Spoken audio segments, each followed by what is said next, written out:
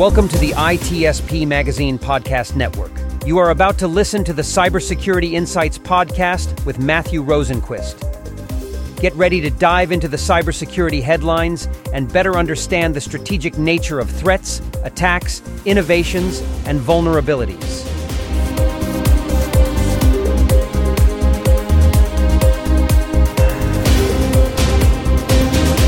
Hey everybody, welcome to this demo forum discussion with Matt Rosenquist. So, Matt is extremely well known in the security world, and it's our pleasure to be able to talk to him about various topics. Welcome, Matt. Thank you. Pleasure to be here. Hey, Matt, the topic of the week for sure, and maybe since January, has been ChatGPT, and it's taken all of 2 months for vendors to start rolling out and at least market about their integration of ChatGPT into their tools. So I thought that would be really topical to jump into. Sounds great. And you're right. It is a hot topic. Everybody's, discussing it. And, you've got the marketing managers going crazy in every company out there trying to figure out, how do we capitalize on this? Right. Yeah. And it's not just capitalizing on the buzz, because I'm seeing some real tools already. There's one that's under embargo right now, but they've shown me what they're doing, and it's in SecOps. So, we know the daily task of triaging and threat hunting, figuring out what's going on from this massive data that you get from all of your sensors and your SIMs feeding them to you, but you've got incoming threat intelligence from your threat intelligence feeds. And you got to match those all up. And that's the basic of SOC operations, right?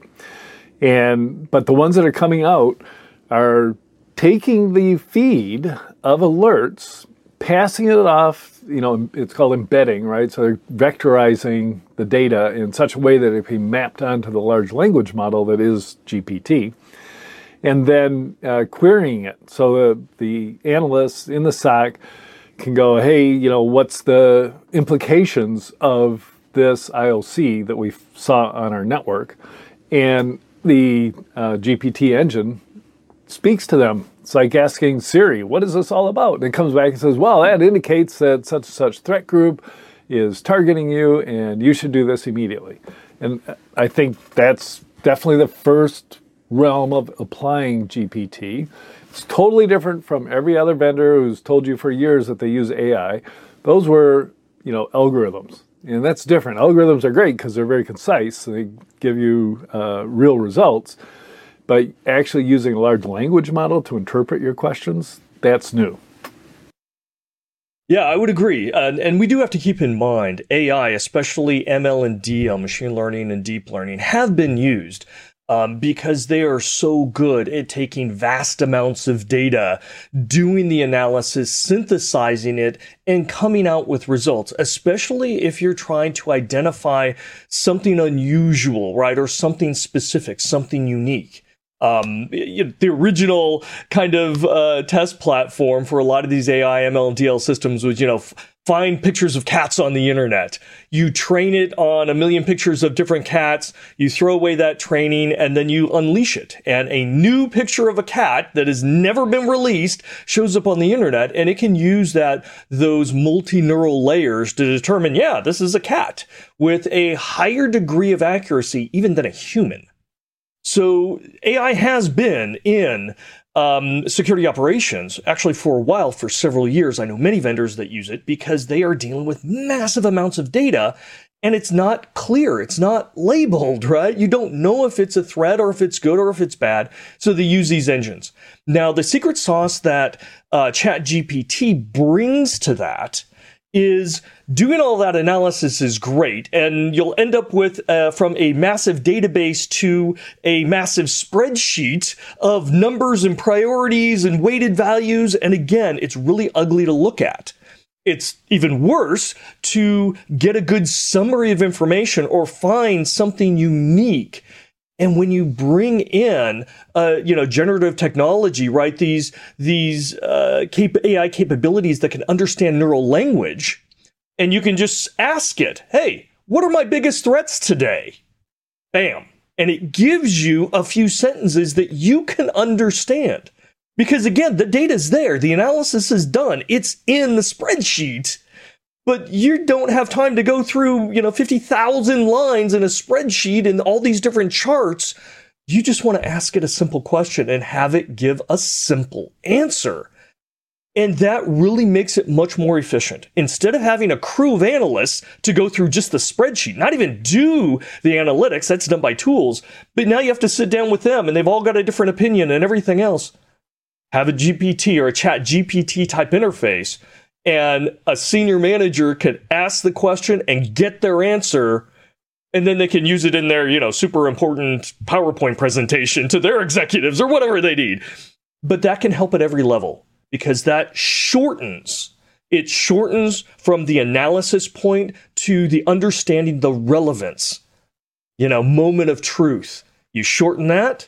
You make yourself more efficient. You focus more on what's important. As long as the tools and the GPT are doing their job appropriately, they need to be tuned. You get an advantage, right? Kill chain, right? You shorten the kill chain. This is exactly what ChatGPT can do for many organizations. Absolutely. This really struck home on Sunday, which was a week ago for me. And in the green room, I was telling you about, I started taking lion's mane, which is a mushroom extract. And Sunday morning, I'm drinking my coffee with lion's mane in it, and I just had goosebumps because I had this great idea. I took the entire manuscript for my book, Security Yearbook, and it's got a directory of all the vendors in it from last year, mind you, so 2,800 vendors with their headcount and their growth rates. And I uploaded it to a tool called chatbase.co. 15 minutes later, I had a chatbot, and I could query it about the contents of the book. And it blew my mind. It was so cool. You can ask it, who's the fastest growing vendor in whatever country or something, because the data's in there. It gives me the right answers, which ChatGPT won't do. But if you've embedded your content, and I can see on a massive scale, if you're embedding your threat and alert content and logs into this, it's going to just give you the ability to understand what you already have so much faster than traditional threat hunting. Absolutely. And it's not just what you have now, right? ChatGPT version 3 wasn't connected to the live internet. Now we're seeing vendors, we're seeing Bing, we're seeing Google, so on and so forth. They are going to put their latest and obviously all future generations. So it's not just the input that you can give to yours. It can be a hybrid situation to say, look at my private, proprietary data for special insights, but also query the world, the open internet, and do a synthesis and come in. Now, there need to be checks and balances. We saw that with ChatGPT-3 and GPT-3 and 4, and we're going to see it where it gives the wrong answer. It even sounds confident when it gives the wrong answer. So there need to be checks and balances. But now companies are going, okay, how can we use AI to check the AI to make sure on and on and on. And it's a beautiful thing because it works at speed and you can fine tune your checking and oversight to be able to fine tune your main AI system. But on the downside, it also puts more reliance on AI to check AI. And we get one more step out of the loop in truly understanding, is something right, wrong, ethical, good, bad, contextual, does it have that emotional quality to it, not, all those kinds of things. So there are some downsides to it. But I think, as we were talking kind of in the green room, I think we're going to see two different vectors with cybersecurity, just like we saw with blockchain and when AI came out. The marketing teams are going to go off and figure out, how do I embed this in every single presentation, infographic, marketing piece out there? We're going to say we use, GPT type technologies. But then on the other side, you're going to have the operations teams going, okay, how do we actually use this for a competitive advantage, for agility, and to keep up with the attackers? Some of them are going to find that way. Others, it's going to be just more marketing, right? And when it comes down to it, when those companies are queried, hey, okay, really, how do you use it? Oh, well, we use it in our marketing. We use it for SEO analysis. Right. So you're not actually using it in your product. No. But we use it at the company. So there's going to be a lot of misdirection. right? Just as we saw with AI. Everybody used to say, hey, we do AI. Okay, how many data analysts do you have? Oh, we don't have any of those, but we use AI. No, you're really not. Yeah, there is one particular vendor that we won't malign here, but they've been claiming AI forever, and it's what they lead with. And yet you look at all of their people, and there's not a single data scientist or artificial intelligence person on the team. So how did they do that? And it's because they're just using Bayesian filters as usual. Yes. 25 years since I heard people saying, "Oh, well, we use Bayesian." Okay, that's a statistical process. Great. Yeah. And I can't help but think every time I think about AI and cybersecurity, I think of Neuromancer by William Gibson. Here's a guy who invented cyberspace, essentially, just out of watching kids play video games in an arcade, and invented AIs that were attackers and defenders, and visualized them, which will be a long time before we get to see what these look like, because they have 1,500 dimensions to them. But even so, he gave you that concrete, oh man, this thing is slowly going to try and break in, and this other one's slowly going to try and fight back. And we're going to get to Cisco's self-defending network, which they announced in 2000 and never delivered on. Yeah. In a perfect world, right? In a perfect world, we'll do that. And at some point, the arms race will escalate to that, where if you're not using AI, you will be at such a disadvantage, you're not relevant.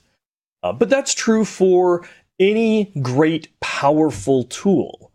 At some point, you either have to adopt it or you become extinct. And I think AI is one of those technologies, right? And AI is not new, but we've seen big advancements in the subset of machine learning and especially deep learning in the last few years. And over the last 10 years, right, neural processing, things of that sort, that has increased as well. But these tools are just going to combine and morph and start consuming other tools and adding functionality. GPT-4 is multimodal. How long did it take to go from GPT-3, which was text only, to GPT-4 that could also analyze images as well as text? 4 months. Right. And it was ready last July, so it's actually negative. They were ready to go. Yep. It's going to be amazing how these tools expand. And if you're not up with the Joneses, you're going to be left behind. Yep. And I'm, on two sides, the vendors for sure, and there'll be new vendors that adopt the new language models and the integration with the other modes. But I also like to think about, the SOC itself. There's some very large, well-funded, well-staffed SOCs that are going to be all over this. They go, well, we've got data sources. We can do this ourselves. And they'll start trying to figure out how to basically, start with triaging quicker, but two, map the attack against either the kill chain or attack or defend, and see where we are in the time to catch them. It's going to be mind-boggling. Oh, I agree. And, you had mentioned new vendors. I think there is going to be a ton. This is a new revolution, right? This is the perfect time for innovators with smart ideas who can leverage this tool. It's just a tool, right? Leverage this tool to do something new, something innovative, something faster, something more efficient. We're going to see that cycle again that we always see in cybersecurity, where those innovators are being able to use new tools and all sorts of new companies and businesses and models come out. And then shortly after that, you have the fast followers, the big companies that go in there and start sucking them up, not only to integrate into their product, but also deny their competitors the ability to integrate in their product. And we get back in that cycle. And that's a good, healthy cycle for the cybersecurity side, because that drives our innovation and integration of innovation into our tools, processes, techniques, capabilities. But we can't forget the bad guys are doing the same thing. In fact, I would argue the bad guys are innovating ahead of the good guys. They don't have to wait for that lag. They're willing to take risks. Yep.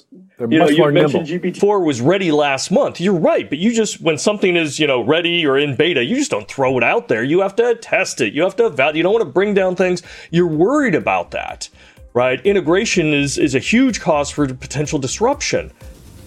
Bad guys don't care, right? They're willing to integrate. Let's try it. Let's see what happens today. Let's see what breaks. If it breaks, great, we'll fix it. If it doesn't, oh well, we've got a great new tool. So we are always behind their innovation. We respond to their initiative. They have that combat initiative, and they are going to seize it. Not only with Chat GPT, 4 or 5, whatever, but all those tools that we've been talking about, all the hybrid mixes and integrations and tools to support tools and everything else. Oh yes, we are going into the Wild West once again in cybersecurity. We hope you enjoyed this episode of the Cybersecurity Insights podcast with Matthew Rosenquist, part of the ITSP Magazine podcast network. If you learned something new and this conversation made you think, then add this show to your favorite podcast player, subscribe to the ITSP Magazine YouTube channel, and share the ITSP Magazine podcast network with your friends, family, and colleagues. If you represent a company and wish to connect your brand to our conversations and our audience, visit itspmagazine.com to learn how to sponsor one or more of our podcast channels. We hope you will come back for more stories and follow us on our journey.